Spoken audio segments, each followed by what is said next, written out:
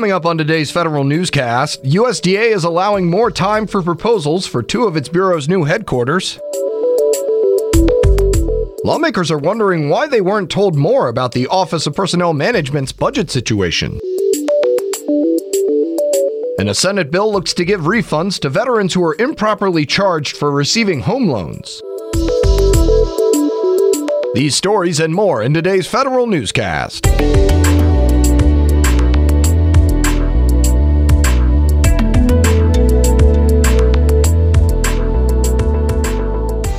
Welcome to today's edition of the Federal Newscast. I'm Eric White. The General Services Administration extended the deadline for proposals for the Agriculture Department to lease space in the Kansas City region. The space is supposed to house the new headquarters of the Economic Research Service and National Institute of Food and Agriculture. GSA's new deadline for proposals is now August 7th. USDA announced last month plans to relocate employees outside of the Washington metropolitan area to Kansas City. The original deadline was 1 month prior. The department wants to move employees by the end of September. Two Senate ranking members want the Trump administration to share alternative options to address the Office of Personnel Management's budget challenges in 2020.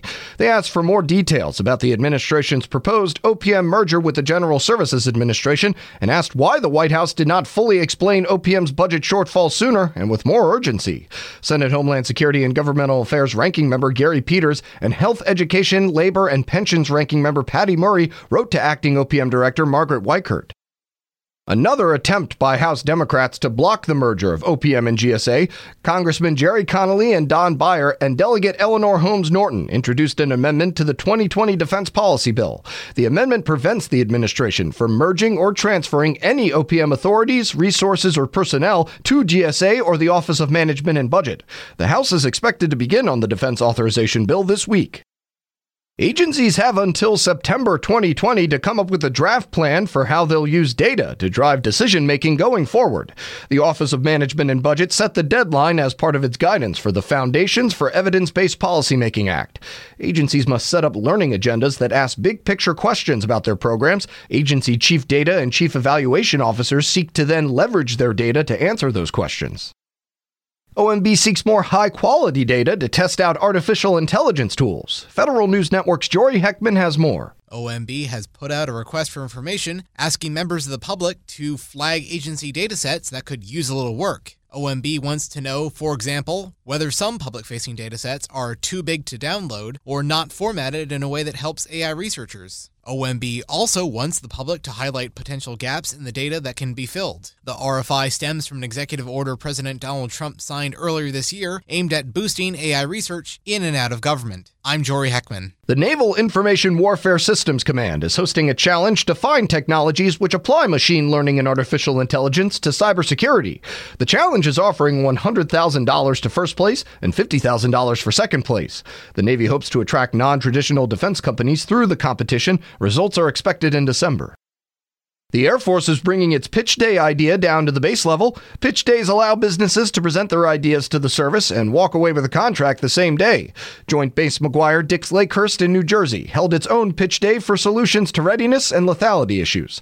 10 small businesses pitched ideas and 5 walked away with contracts and payments.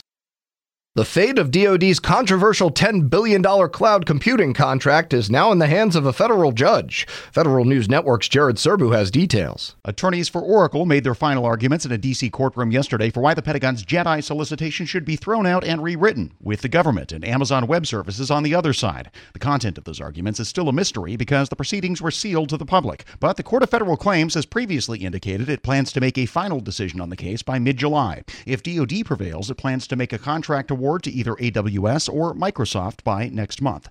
Jared Serbu, Federal News Network. Bipartisan legislation in the Senate looks to give back money to veterans who were wrongfully charged fees for their Veterans Affairs home loans. Even though Congress exempted veterans who receive VA disability from paying fees for administering a VA home loan, VA's Office of Inspector General recently found the agency charged more than 70,000 disabled veterans nearly $300 million between 2012 and 2017.